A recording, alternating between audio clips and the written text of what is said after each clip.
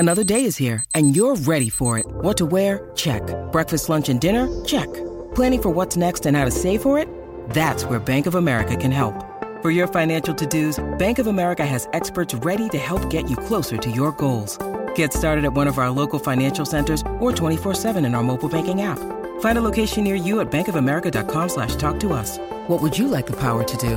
Mobile banking requires downloading the app and is only available for select devices. Message and data rates may apply. Bank of America N.A., member FDIC.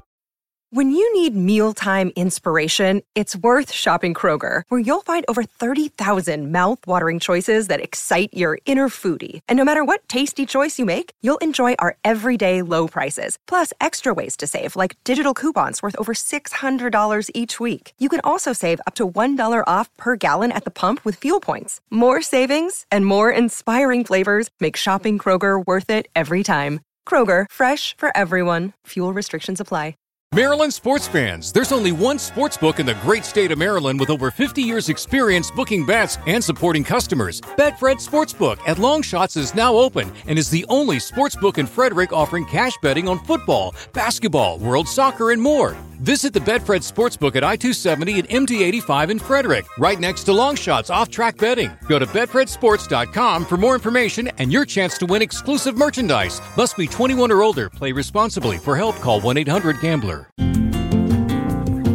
It's wintertime. When temperatures go down, the likelihood goes up that your furnace and other appliances go down with them. So don't risk a costly replacement. Stay comfortable with coverage on the appliances you depend on most with the Service Guard Appliance Repair Program from Black Hills Energy. It's peace of mind in a plan. Visit blackhillsenergy.com/sign up to learn more. Yesterday's concert is a proud member of the Pantheon Media Network. I saw less and less of the denim jackets with the patches on them, which I myself had.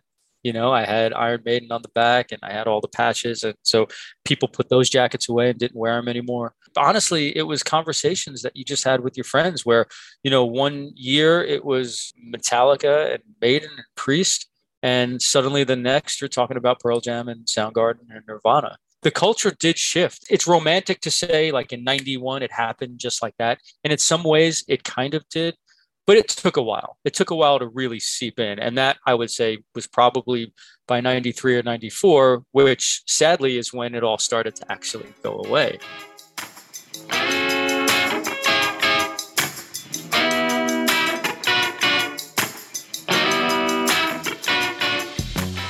Welcome concert goers, music fanatics, and 90s rock fans. My name is Lance Ingram, and in this encore episode of Yesterday's Concert, our guest Rob Janicki of Generation Riff opens his jam journal to cover the rise and fall of early 90s alternative rock. Grab your earplugs as we see some of grunge's best bands in small New York clubs.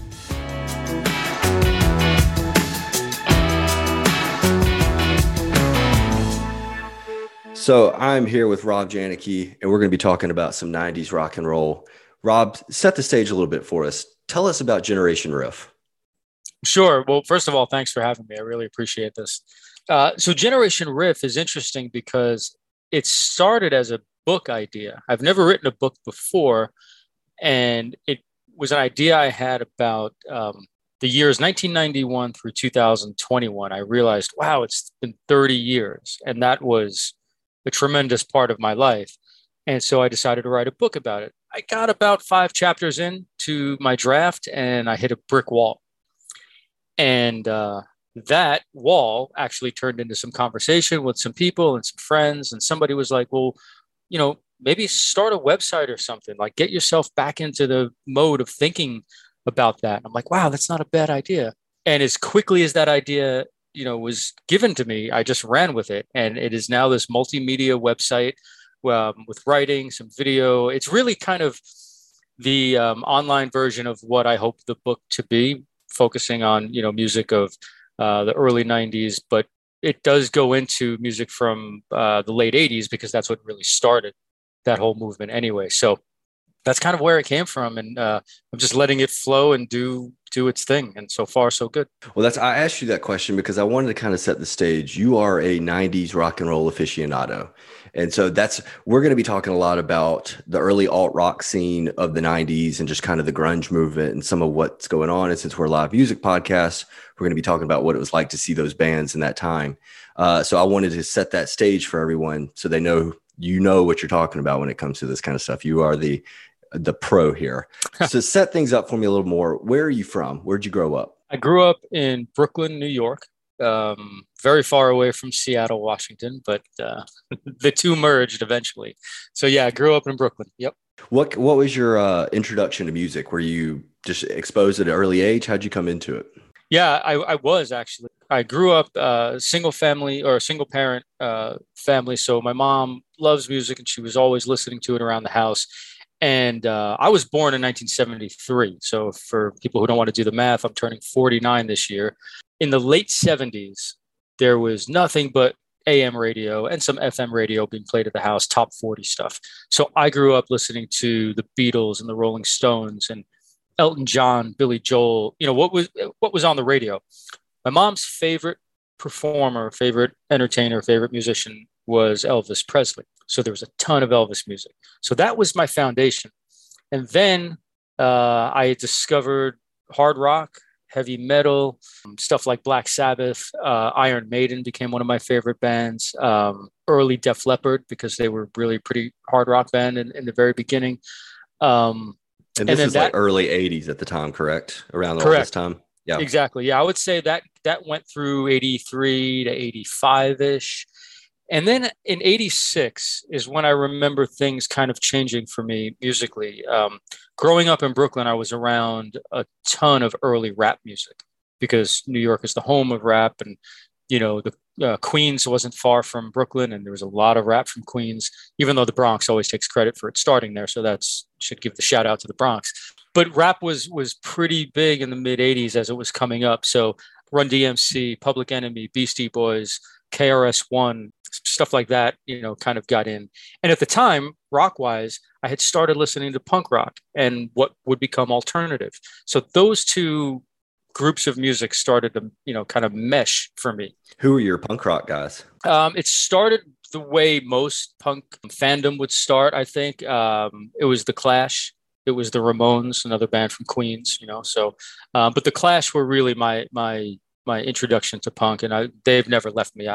They're one of my favorite all-time bands. So I started listening to Bad Religion. That was another one that was really big for me in the mid to late 80s. That was the natural progression to what the alternative sound started, to become. Bands like Soundgarden, Jane's Addiction, Violent Femmes, Red Hot Chili Peppers, Buffalo Tom. I mean, the Sonic Youth, another New York band. That was, that was kind of punk, and that led to what happened in 1991 when I was a freshman in college. So I was the perfect age for a new revolution, and no one knew it was coming, but it did, and I was right there for it. What shifted you? Because you were talking about being into the hip hop, and then you got into the Clash and stuff. What was it about that brought you in? Well, I think if you listen to not only the lyrics of the Clash, but the sound, right? They were kind of like they were a punk band for sure, obviously, but they incorporated a lot of world music. There was a lot of black music and black culture in their music. They were huge reggae fans. The Clash were always talking about, anti-racism and equal rights for everyone. And that kind of, I guess, and they rapped. I mean, not well, but some of their songs on Sandinista, they had some rap songs that, or at least Joe Strummer was his cadence wasn't punk rock singing anymore. He was kind of talking some of the lyrics, and it felt militant at times. And I think the band that I identified the most with rap wise in the 80s was probably Public Enemy. They've got, in my opinion, a punk rock attitude and a hard edge and, social issues, cultural issues, but in your face and militant, kind of like how a lot of the early Clash stuff was. So I think I made the connection with those two bands in terms of punk and rap. What was it about the harder edge music? Because I'm assuming this is kind of your 13 to 15, somewhere around there in this time? 16? Yeah, a little bit. Exactly. Right. Yeah. 16. Sure. So what was it? Just that teenage angst that you latched onto this kind of heavy music? What was it that brought you in? I think so. Again, all teenagers probably go through these periods, and I was writing too at a very early age. I always had a love of writing. And I don't really know what I would call what I was doing. I don't know if there were song lyrics. I don't know if there were poems, but I was writing a lot of stuff just to kind of get whatever I was feeling out of me. And it was dark. I still have some of it. I look back, I was like, wow, I was kind of, I was angry. Are you okay now? Depends on who you ask. There we go. Yeah. No, I think, and, I mentioned earlier, I think coming from a single parent home and living through divorce, and it probably set me up for some angst that I was going to encounter anyway, just eventually becoming a teenager. But then you throw that on top of it, and I think I was probably a little extra angry. So I think hearing that music, the volume, the in your face style, I mean, that it appealed to me. I think my favorite metal band at the time leading up to it was Iron Maiden, and they were very, very fast, and not that they were angry, but just loud, fast, aggressive music just did something to me. When, during all this, I mean, this is typically when most people go to their first concert. When was your first concert? That's a great question, because I have to remember. I don't know. I'd have to look it up online to actually get it exactly right. But Iron Maiden was involved in my first concert, because it was the Power Slave tour, which had to be 1985. But in that same year, I saw Prince and Duran Duran. Wow. Covering the spectrum, aren't we? Yeah. And I wish I could remember which came first. One or two of those may have crossed over to 86, maybe. I don't know. I'd have to look that up. But those were the first three shows, real concerts I'd ever been to. And yeah, I was, and it sounds like, I liked a lot of aggressive music, and I did. But I think because of my earlier years listening to, top 40 radio, Duran Duran had an appeal because they were, really melodic, and they were all over the radio, and new wave was obviously exploding in the 80s. So yeah, I just, and Prince, obviously, I'm going to call him a genius now because I know he was, but at the time I didn't look at him like that. I just thought like, wow, that's Prince, and his songs are great, and this is a cool show. I'm lucky. And that was the only time I saw him live. So I'm glad I got to do that. How is Maiden in the 80s? I mean, that was their peak, talk about that tour. I mean, that's peak Maiden. How is it seeing that live? What do you remember about that? I remember it was incredible. It was the first time I think I realized what a spectacle a rock show could be. They had this elaborate stage set, and Power Slave, for those who don't know, the theme of the album was set in Egypt, in ancient Egypt. So there's pyramids and there's all that, pharaohs and things like that. So that was the stage set, and it was massive. So you walked it was at the Nassau Coliseum, Long Island, New York. And you're transformed into ancient Egypt as you walk in. So that first struck me. But then I was taken by the sheer power of it, of these guys on stage with all of these people around, and they just controlled everybody. It was like, it was the first time I felt, well, of course it was the first time because it was one of my first shows, if not my first, but I realized the power of live music at that point, and there is one little story I do remember. My dad had to take me to the show because I was about 12, and so I couldn't go by myself. So he took me with a buddy of mine.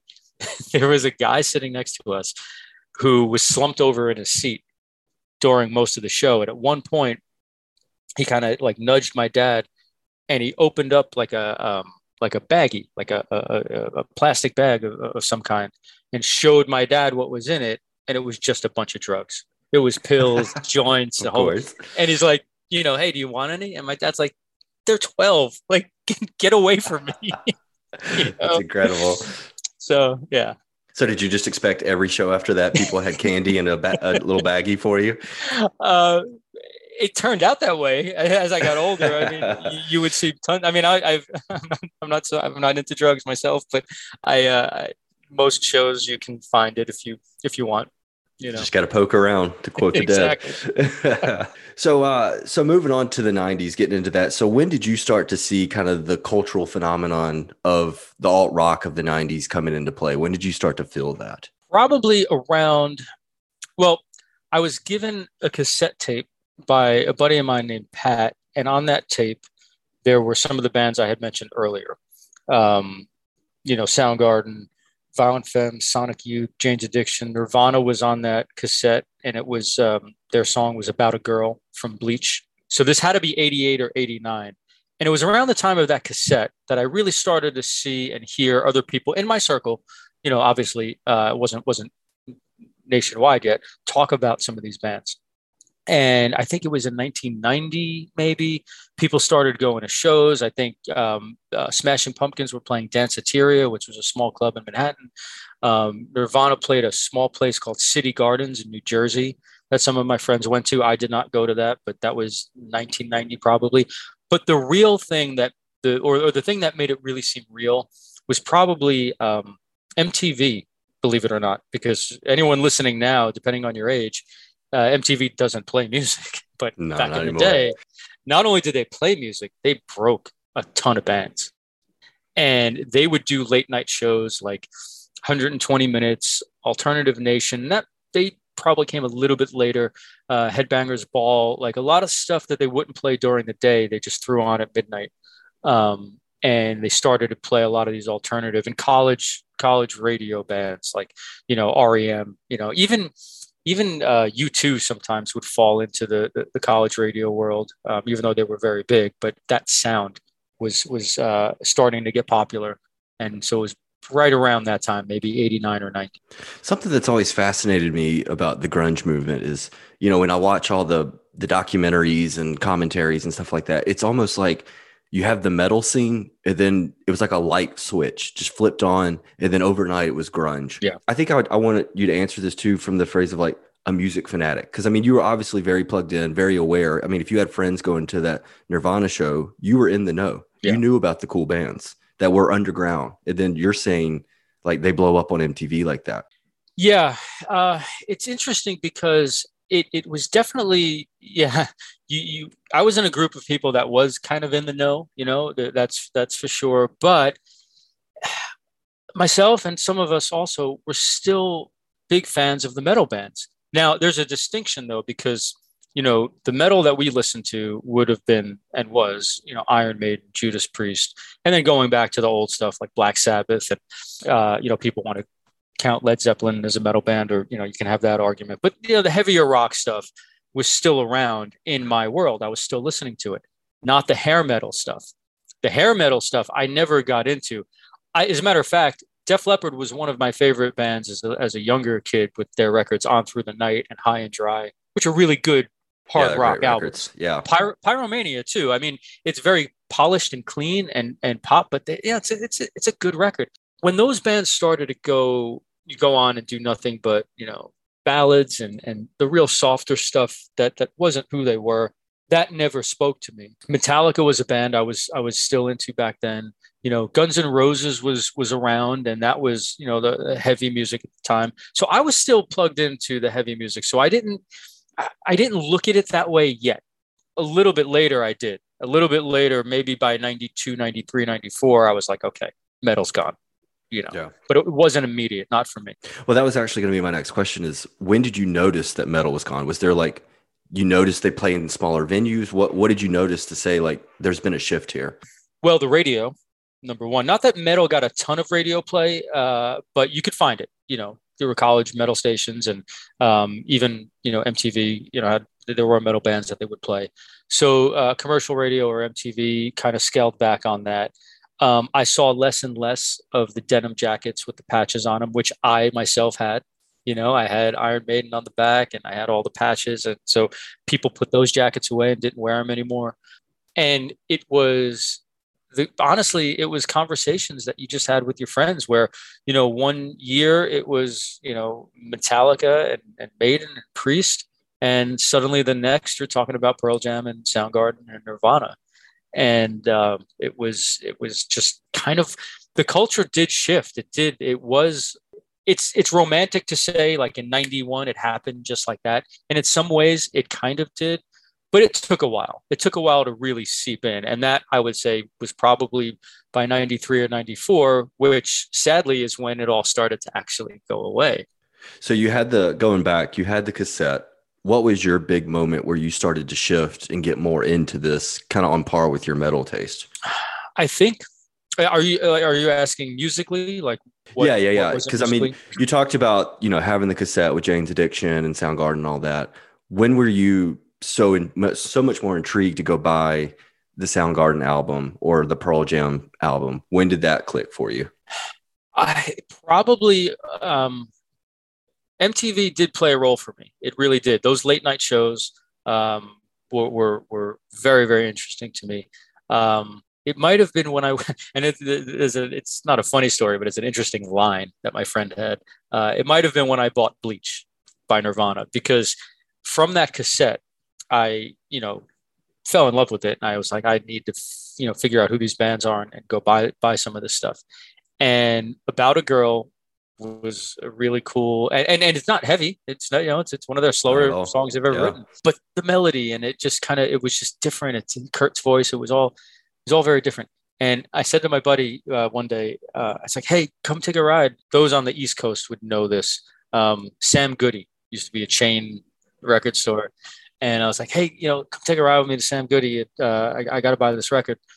And he's like, "What are you gonna get?" I said, "Oh, it's this album by this band Nirvana."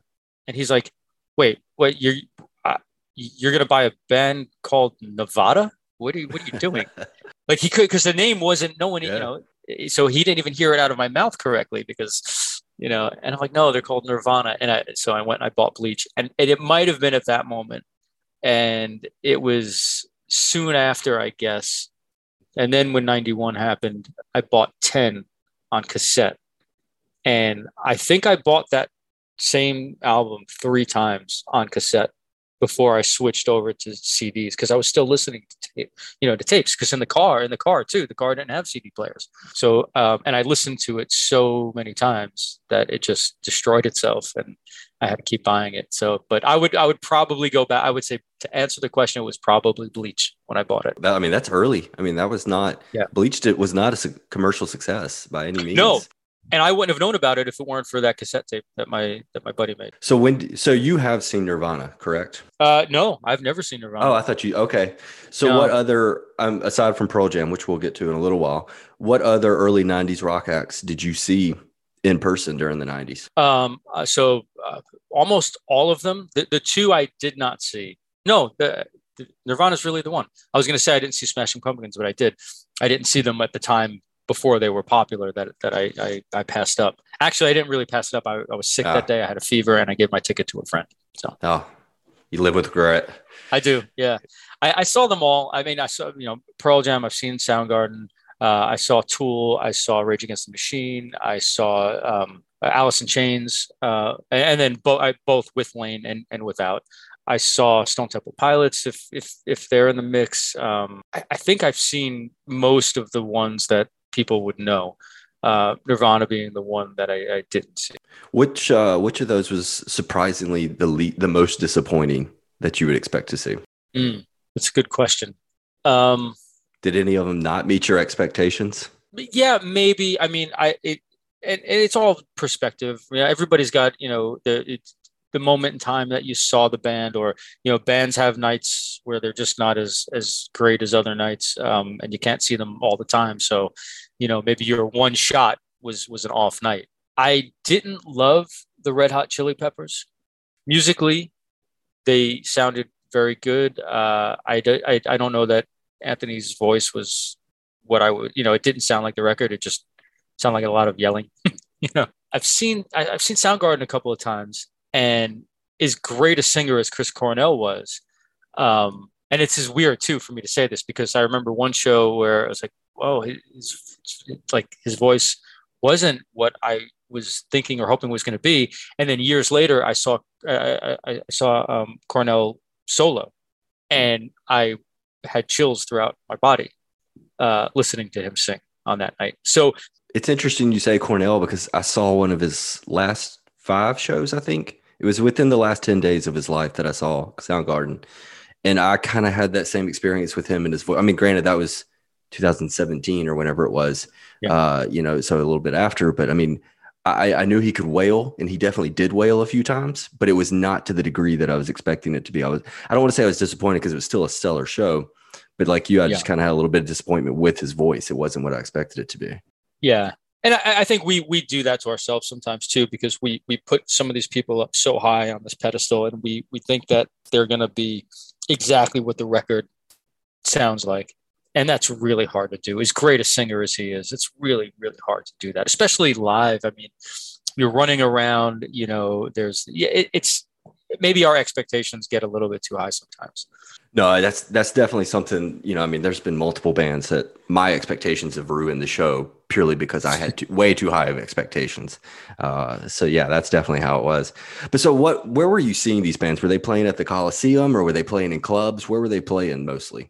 So a little bit of all of that. Obviously the bigger bands that I was seeing, some of them were at festivals because festivals were huge in the early 90s, Lollapalooza included, but other festivals as well. Some of them were playing arenas, Madison Square Garden, and living in New York was always a place they'd show up to, but lots of clubs too. Like some of the better shows, and this because, seeing a show in an intimate setting is sometimes, you can't beat that. Now, it's great to hear 25,000 people singing.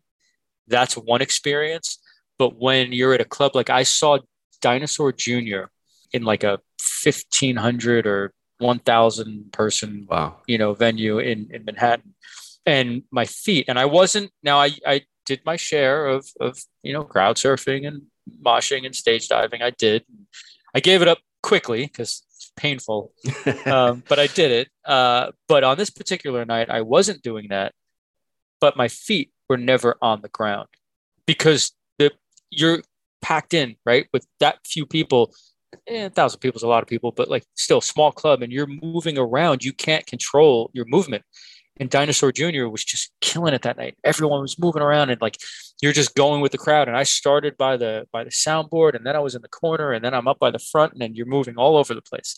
That was a wild night. I saw Faith No More in a club like that. Oh, wow. Yep. I saw Ice Cube. When he left NWA and did, I think it was Death Certificate and, those early solo albums of his. What was his crowd like? Well, believe it or not, like back then, it was mixed, but everybody, like there was a lot of rock people there, because NWA was hard. It was no doubt that's rap music is, but the heaviness, the aggression, the anger that matched a lot of the rock music. So the crowd was mixed. I mean, you had rap people, you had rock people, and it was great. I saw the Violent Femmes in a small club, and I remember one show, cause I've seen them a bunch, how like you're at a show and the lights are on and the music, not the band's music, but the house music is on. And then it goes dim and the house music stops. So everyone's like, oh, here it comes, about to start. And you're looking at the stage, right? Well, we're looking at the stage and nothing was happening. And then you started hearing music, which was not coming over the speakers, but it was coming from like behind the crowd. And everybody turns around and the three of them come out from the back. There was a bar in the back of this club, and they came out from the bar, like with a drum. And they were playing and just some instruments, and the seas parted, right? Like the crowd just moved out of the way. The three of them walked through the crowd, walked up onto the stage where their, instruments were, and they started the show. Yeah, that was really cool. Well, you talking about moshing and everything earlier, when I watched the documentaries, I can think of one Nirvana show where they're playing in this tiny club and it's just chaos. I mean, it's just anarchy in that club. And this was, it looked like Astroworld kind of footage. It was that scary. Was that the kind of intensity that you experienced in those clubs then? Absolutely. I was at the perfect age because I was able to handle it, being young, being in my late teens, early 20s. Physically, I was able to handle it. I wasn't really afraid. If I went to something like that now, I'd be petrified. I'm going to end up in the hospital or something. But yes, it was aggressive. It was crazy. It was wild. You almost had to go in knowing that there was a chance you were going to get hurt, but it was going to be okay. Because honestly, and I don't want this to sound too, kumbaya, if you will, but people did look out for each other. And if you fell, someone picked you up. Now, there were, you had your share of knuckleheads and things like that too. But for the most part, with all the aggression and all the violence, it wound up being safe somehow, if that makes any sense. So you talk about the spirit of people taking care of each other. What did that look like? Was it just if somebody was moshing and you fell down, they stopped the pit and picked you up? Not really that intense. The pit always continued, but the people in your immediate area looked out for you, and they would pick you up. Or if somebody was dancing and didn't know you were on the ground, they'd go and block that person while you got picked up. People watched out. It was a scene. It was an actual physical scene of music fans, and for the most part did care about each other. And that's something that I was wondering about, like, when grunge music blew up and MTV really launched it, and it became such a popular thing. In one of the Nirvana documentaries I watched, they were talking about jocks starting to show up at the shows. What was your experience with that? Was it still the cool music kids, or did jocks start infiltrating? What did it look like? They did infiltrate, and that was to be expected because it got commercial. It got popular. Like you just mentioned, MTV started playing it, Top 40 radio, because at the time there were a lot of radio stations that actually went to an alternative format that were maybe like classic rock prior to that. And so it became big. I was in college at the time, and, college is very segmented. Like you've got, the students who care about school and who were smart. And you had like the slackers and the music kids maybe, and then you had the jocks, and then, you had another group of kids who didn't seem to care about anything. Like, so everybody had their little box. And then the music got so popular that everyone showed up. So yes, you did see jocks, and that's maybe where fights happened, because they show up and get hit by someone not realizing that's par for the course. They got hit and they fought back. You're not supposed to do that, but they didn't really know. Or some of them went there looking to fight. Do you think the scene got darker when grunge got popular? Yes. Yeah, I do. Again, I tried to stay with, my group of people and the people who were there from the beginning. And you go to a ton of shows. So, like there are people who just go to the shows all the time. And like, that's who I was with, but you would see it and you would see the other stuff going on. And yeah, it got darker and the bands got a little bit frustrated with it. That wasn't the crowd they were necessarily performing for. But again, they were all signed to major labels. They were all selling millions of records. They had to know that it wasn't just the underground kids anymore.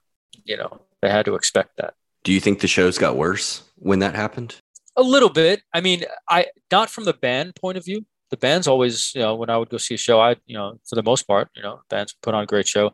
But my experience got a little worse sometimes, yes, because I would look out a little bit more. I'd be a little bit more preoccupied with what was going on in the crowd and okay, am I with friendly people or am I around not so friendly people?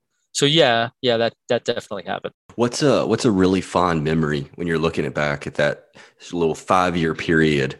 What's a concert that has one of the fondest memories for you? Oh man. Oh, there were so many. I mean, some of them happened with bands that nobody knows about, where you just like, and a lot of times this would happen in New York because you would go to CBGB's or you would go to Continental or some of the small clubs and then hang with the band afterwards. Not that you knew them beforehand, but you'd be there and there wasn't that many people and it wasn't that crowded, and you'd go get a drink later or you get some coffee or everyone wind up at the diner together and, kind of hang out. So nights like that were really cool. But as far as bands that were really, really big, although, it's interesting at the second Lollapalooza, the one where Pearl Jam, the bill that they were on, they went on second on that bill. And that's because they were sort of unknown when the tour started, or just up and coming. But in the middle of that Lollapalooza tour, they really hit. And so being second no longer fit them. They should have been headlining or close to the end. But they were second. They went after Lush. And I remember when they started their set, the entire field, I saw Lollapalooza in Waterloo, New Jersey, Waterloo Village. It's a big, huge open field. And they came on and they started, and the crowd just sprung to their feet, and everybody rushed the stage. So if you'd ever been to a festival, you would know, there's blankets, and coolers and food and stuff like in your area. Well, all that disappeared. People just ran over everything. And you either stayed to protect your stuff and get run over, or you got up and ran. We got up and ran, and we wound up in the pit area when Pearl Jam came on. So that was a cool, fun memory. You talking about Lush made me think about what bands are you surprised that never got bigger? And also, second question is, what bands are you surprised that kind of faded from the discourse over time? I mean, Nirvana and Pearl Jam are still they're still incredibly popular, but what about other bands that maybe have faded away? That's a good question. Well, the first one that really comes to mind as far as big bands during that time would be Blind Melon. Yep. A lot of people think that they were a one-hit wonder, and that's because of radio, and that's because of No Rain. And they unfortunately only put out 2 proper albums. There was a third that came out after Shannon had died, but they were really good. Their albums to me were great, actually, but they were overrun with No Rain on the radio, and everyone just thought that that's all they were. And they faded kind of quickly, I guess. And that was one that I always thought would have been, forever. And this next answer is going to sound weird, maybe to some people, but I always felt, and I still do now, I always felt that Soundgarden never got the due that the other bands got. Maybe now people talk about them more, but back then, like, Soundgarden was almost not an afterthought necessarily, but it was Pearl Jam, Nirvana, over and over. And Soundgarden, like, they were there first. Yeah. Like, Soundgarden started in '84. It just felt like they were a little bit less, never got talked about in that top tier. I mean, now they do, but back then it was almost like, hey, what about these guys? You talking about Cornell and talking about Shannon, it makes me think about, with the recent news about Taylor Hawkins passing away. Yeah. For me, they're 20 years older than me. So they're icons, they're legends, they're of a different generation. So to me, they're a different perspective. But, when I think about my generation, I think of someone like Taylor Swift, who I've literally grown up with. When I was in high school, she was in high school, and we've grown up together. I feel like, what is it like for you, having grown up with these artists? You're similar in age, maybe a little younger. What is it like when one of them passes away now? That's an interesting question. And I was just having a conversation with a few people actually about this. I don't understand the psychology behind mourning someone you didn't know personally. There's so much there. There's so much going on in the psychological part of human beings when that happens. But it's real. It happens. And my first experience with that was Kurt, and I was devastated. I was just like one of those kids you saw, if you watch, and I know you do all the documentaries, and you saw them on the lawn, when they were reading the suicide note over the loudspeakers, and the kids were just sitting there. Like, I was one of those kids, except I was sitting in my house 3,000 miles away from that. And I was devastated. And when Cornell died, I got a text from a friend like early that morning, and I was barely awake, and I'm looking at my phone, and all it said was Chris Cornell died from my, in the text message. And this was from a guy who always used to make kind of, jokes and stuff. And he was a funny guy. And I didn't believe him. Wait. And then of course I looked it up, and it was true. And it killed me. And even with Taylor Hawkins, like, he's 50, I'm going to be 49. Like, you're right. We kind of grew up together. We're in the same exact era. And it almost feels like it's not supposed to happen to these people. But then the other part of your brain, the logical part, says, well, so many of them were troubled people, and they were, deep into drugs or alcohol or depression. That stuff is real, music or not. That's real shit, and it takes a toll. And, maybe sometimes you say to yourself, well, yeah, you probably should have seen it coming. So there's a lot of emotions attached to it, and none of them are good. It's really weird thinking about the top tier bands of the grunge movement, the alternative. Soundgarden, Chris Cornell's gone. Nirvana, Kurt Cobain's gone. Alice in Chains, Lane Staley's gone. So many of these, and then Pearl Jam's pretty much the last man standing of a generation that's only 30 years ago, when you have the Rolling Stones out there every single night. it's a really weird how many of them have passed away. I mean, do you think the dark, because I mean, you talk a lot about, I remember, I forget who quoted it, but it was talking about how it was one of the 80s guys. They were really mad at the grunge movement because they were like, it's so dark and depressing. We were there to make people happy and they're just making everyone sad. Do you think that played an effect into all that? I do think that the music that came out in the late 80s and early 90s and that became grunge, I think it was created out of a dark place in many cases. I do think these people that were writing and making this music were doing it, from their heart, and it was who they were as people. But I also think some of it was a backlash against, music that was making everybody happy. Not that being happy is a bad thing. It's a great thing, but it's not, we're all human. We're all like, we're complicated, and life isn't all sex, drugs, and rock and roll, or, sunshine and flowers. And these guys were writing, and these girls were writing music that was dark because that's how they felt. So I do think it played a role in the sound and the feel and the way the era or the generation was perceived. And you got to remember too, at that time, the country, the United States, was going through a war. We had the Gulf War, and that was something that my generation had never seen. I remember being in high school and they were talking about the draft and maybe bringing that back. And that's we heard that word studying about Vietnam.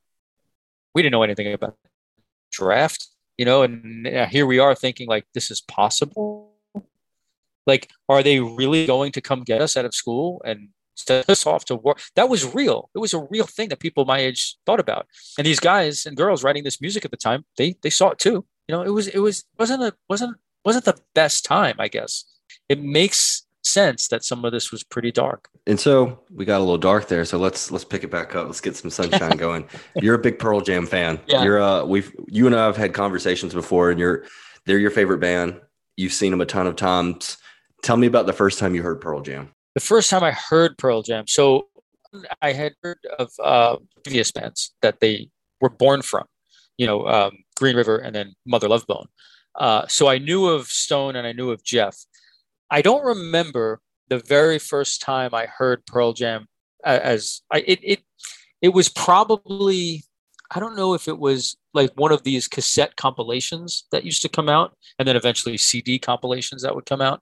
It could have been one of those, or I just knew that the guys from Mother Love Bone were starting a new band and I heard a song. It was probably Alive or Even Flow, I would guess, at the time. But the first, so I don't remember exactly, but I can tell you the first time I heard Eddie's voice changed my way of listening to music. What was it about his voice that changed everything? I think it was, he's got, just from a point of view, he's got a really nice singing voice. He's got a great singing voice. He's got that deep baritone. He's got the gravel when he needs it. It just sounds good.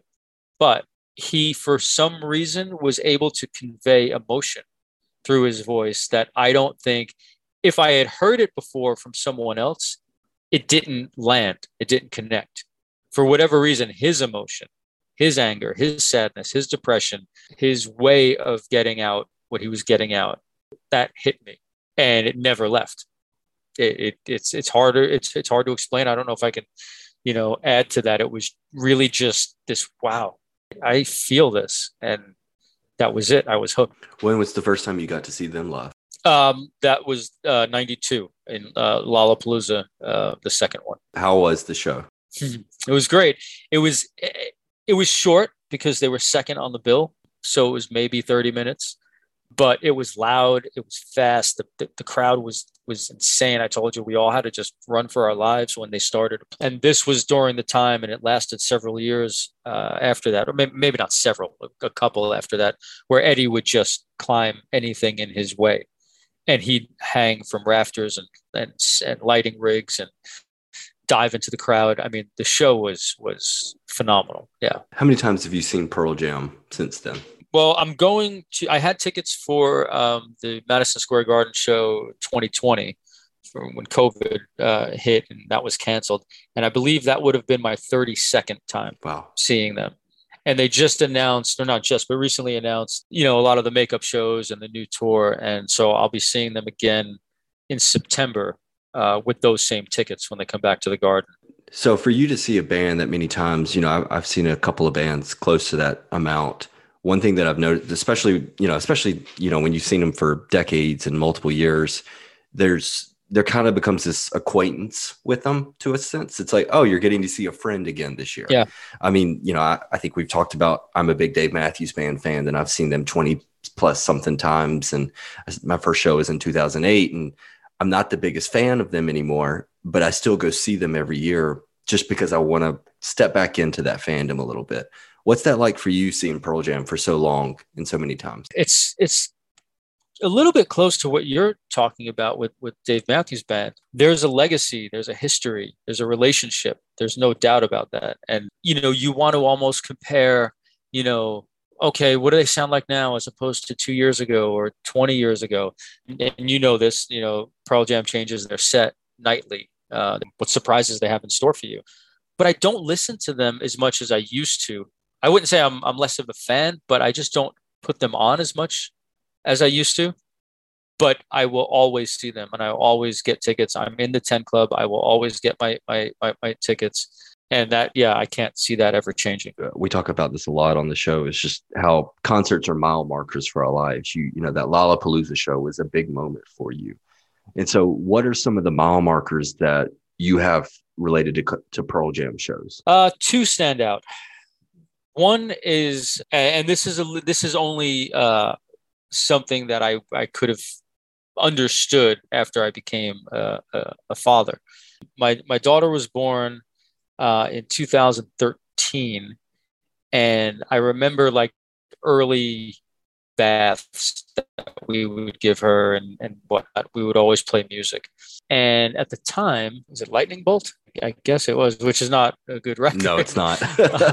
But Sirens. Yes. Oh, the song Sirens. That's what I was. Yeah, I know. Well, but here's the thing. So to answer your question, and that came out, and my daughter was born in September of 2013. So giving her these baths and just her being a little baby and always playing music, she reacted to Sirens. Like as a baby, and she couldn't talk, she couldn't tell me, but there was a calmness, there was like a little smile, a giggle, and every time so I was like, oh, you like this? And I would play it again, and I'd get that same reaction from her. So it kind of became my song with her. That was just the first time I saw her react to it, it did something to me.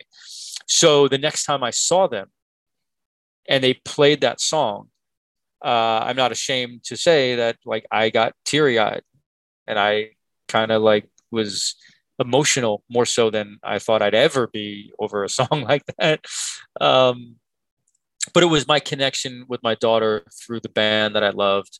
And it made sense, and I don't know that another band song could have done that, so that I think was one. And the other one, and this is more for, any Pearl Jam fan would understand this one. I think I happened to be at the show in Philly when they played 10 straight through.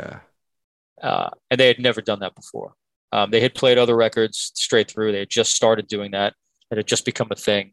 They never announced what they were going to do, at least not to my knowledge. And they certainly didn't announce Philly, and they just did it. And I remember they opened with Once, which they've done before. Not one of their classic openers, but they've opened with it before. Like, okay, cool.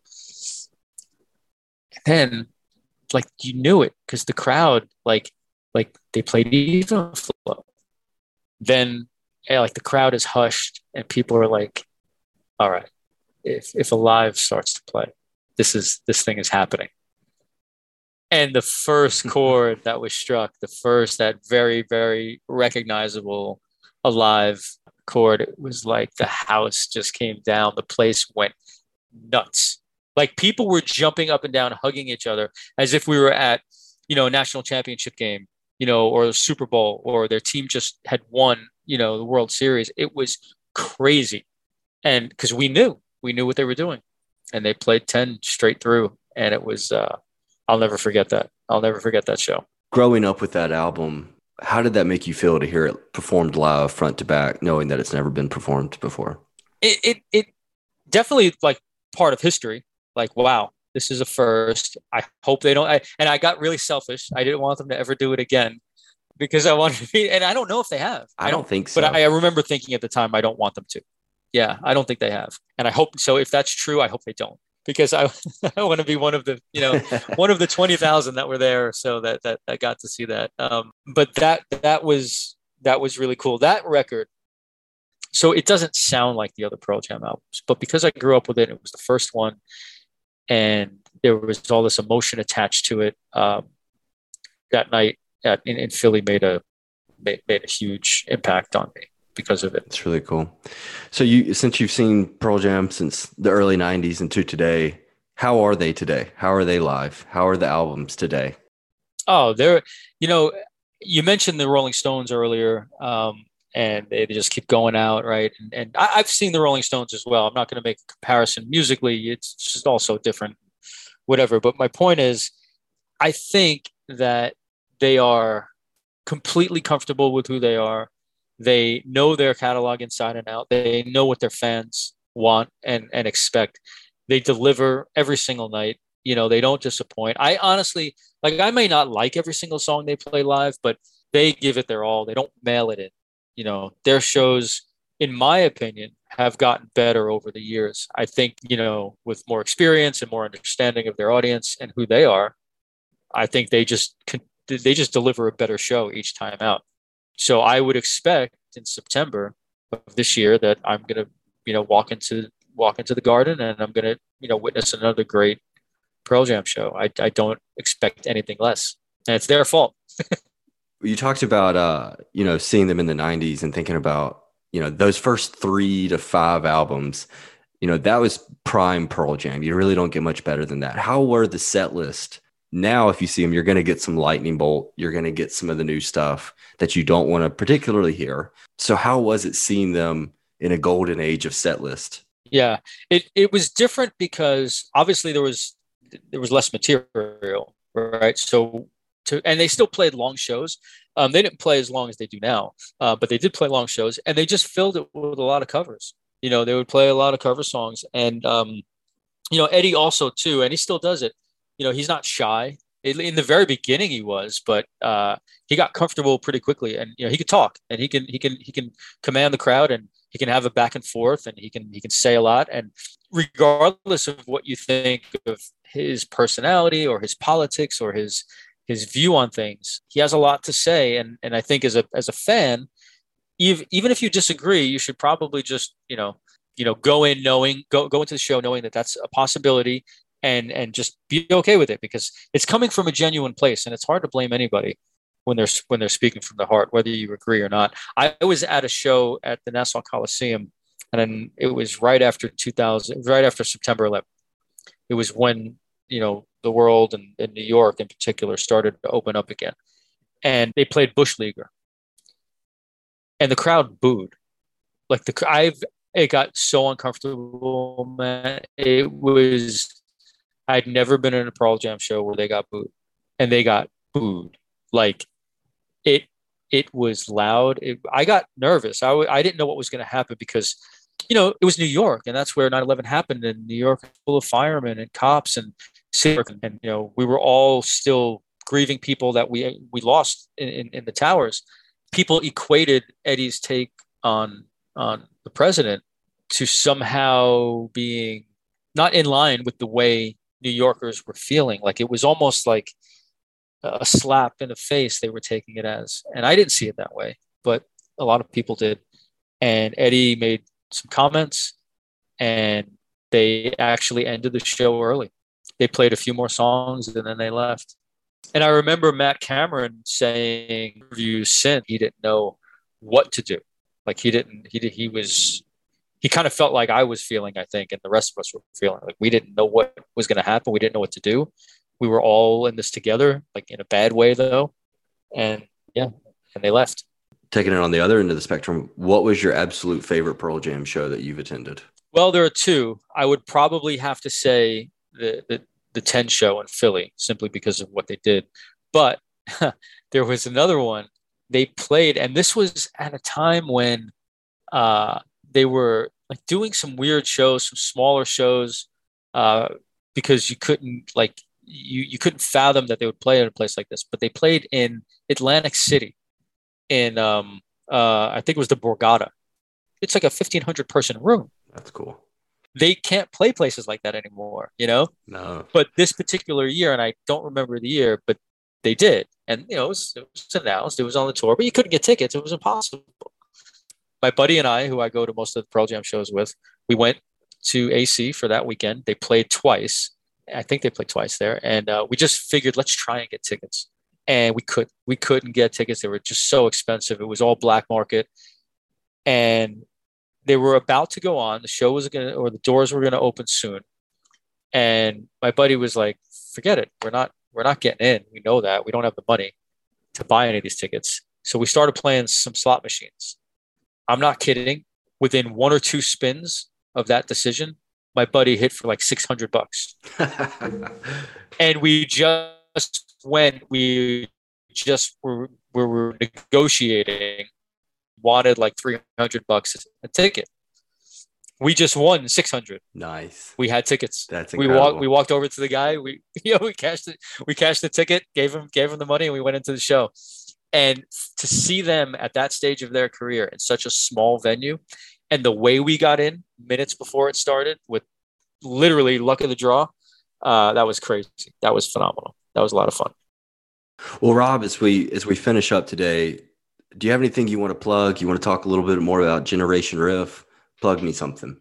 Yeah, sure. I'll give you two. Well, with Generation Riff, that's obviously, you know, what I'm working on most of the time now. And I appreciate you highlighting that.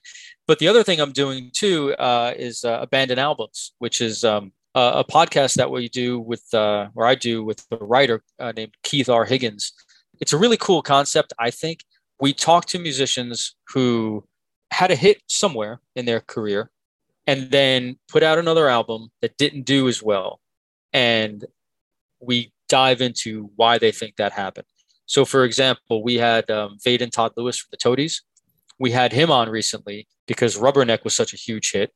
But then, 6 or 7 years later, when the next record came out, Help Below, Stars Above, great record, but just didn't do anything. And it's been a lot of fun. We're getting a lot of interesting guests to come on. So it's been a blast. That's really cool.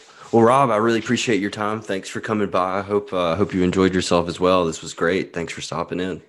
Yeah, no, thank you. I really appreciate it. And as always, I love talking music with you. So this is awesome. Awesome. Thanks, Rob.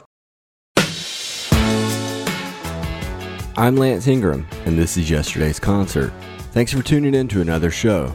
Sources and more information on today's show are available on our website, yesterdaysconcert.com. While you're there, check out some old episodes, or connect with us on Twitter @ConcertPod, or on Instagram @YesterdaysConcert. And until next time, take care of your shoes.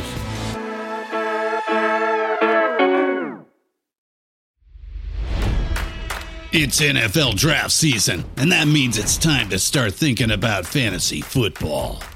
FantasyPoints.com features industry-leading experts and prognosticators using proprietary hand-charted data to help you score more fantasy points. FantasyPoints.com is the place to go for whatever kind of fantasy football you play. Whether you play fantasy football, daily fantasy sports, or do a little bit of everything, Fantasy Points has the meticulously researched content to guide you to victory.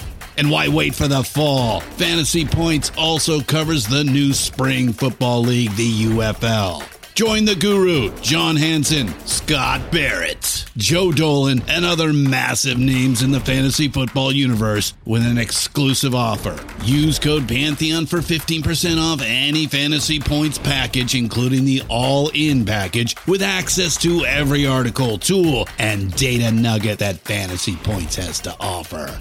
That's FantasyPoints.com and code Pantheon for 15% off at Fantasy Points. FantasyPoints.com, code Pantheon. Score more fantasy points.